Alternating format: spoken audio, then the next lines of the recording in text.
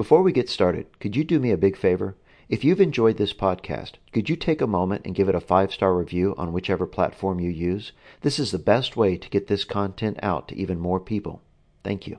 Welcome to Everyday Emmaus, a podcast dedicated to helping you learn to listen to the works of God's hands.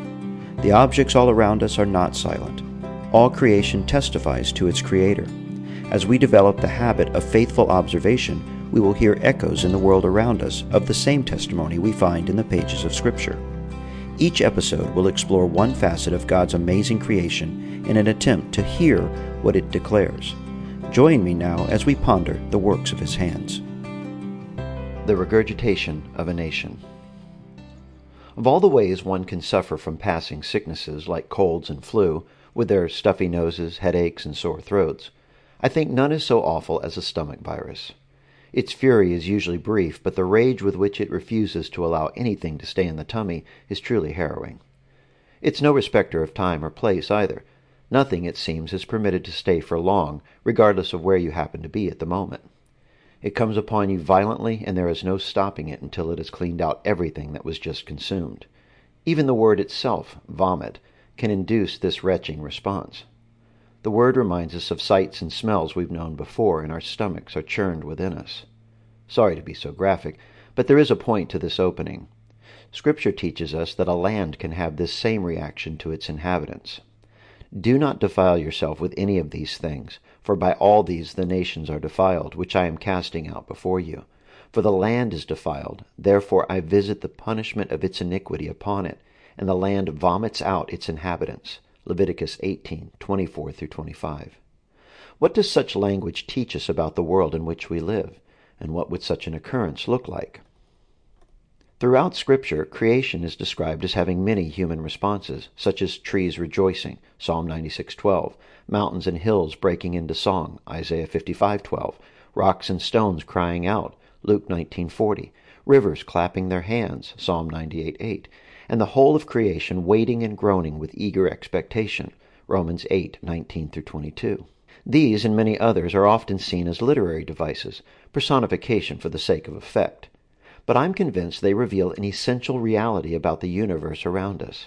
It is made and maintained by the one true God, and as such bears His ethical nature.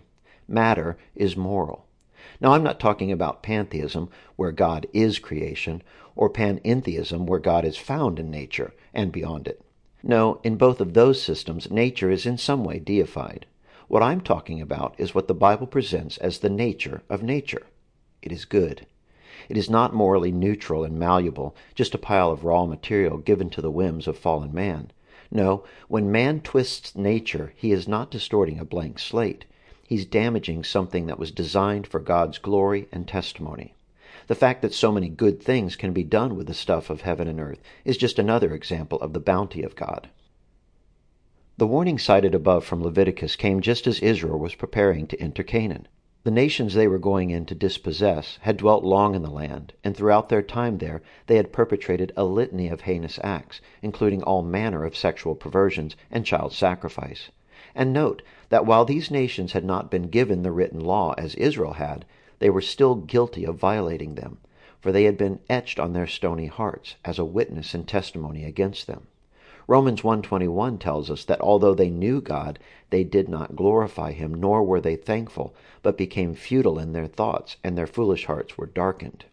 Committing these evil deeds had defiled not just themselves, but the very soil upon which they lived. These defilements, God was warning, would be like a stomach virus to the land into which they were going in to possess, should Israel do the same. They would nauseate the land and be hurled out just as the nations before them were about to be. God shows no partiality, nor does His creation. But what does a regurgitation of a nation look like? Well, what does throw up always look like? It looks like whatever had peacefully passed over the teeth and tongue just moments before, only jumbled up and distorted now and stewing in a hot and smelly mess. Our society has fed off the dwindling scraps of a godlier era for decades now, so it's not surprising to find bits and pieces of more traditional things in all our spew. We still hear words like man and woman, but they are floating now in an acidic and pagan bile of gender. Marriages still go on, but Obergefell has caused an upchuck of what they will look like going forward. Children are still being born, but are increasingly having their bodies mutilated by their parents, intent on altering the image of God they bear. And even as we stand on the edge of the possible repeal of Roe v. Wade, certain states have codified a mother's right to kill her baby even days after birth. Moloch's hunger is truly insatiable. These are the things that make a land gag, not climate change and fracking. These convulsions will continue to occur because the land is always on God's side. Woven into every square inch of creation is the fingerprint of its creator. The need of the hour is not more Pepto-Bismol logic, which seeks to coat the lining of our moral consciousness and quell the rising repulsive reflexes. No, vomit reminds us that some things will never belong in the belly. May we join the land in rejecting everything within ourselves and without that is contrary to the laws of God. Thanks for listening. I hope you enjoyed this episode of Everyday Emmaus. Please feel free to share it with your friends and visit me at my blog, everydayemmaus.com, where you can find other similar articles. You can also find this podcast on Apple iTunes and Spotify. If you find it helpful, please subscribe and give it a review.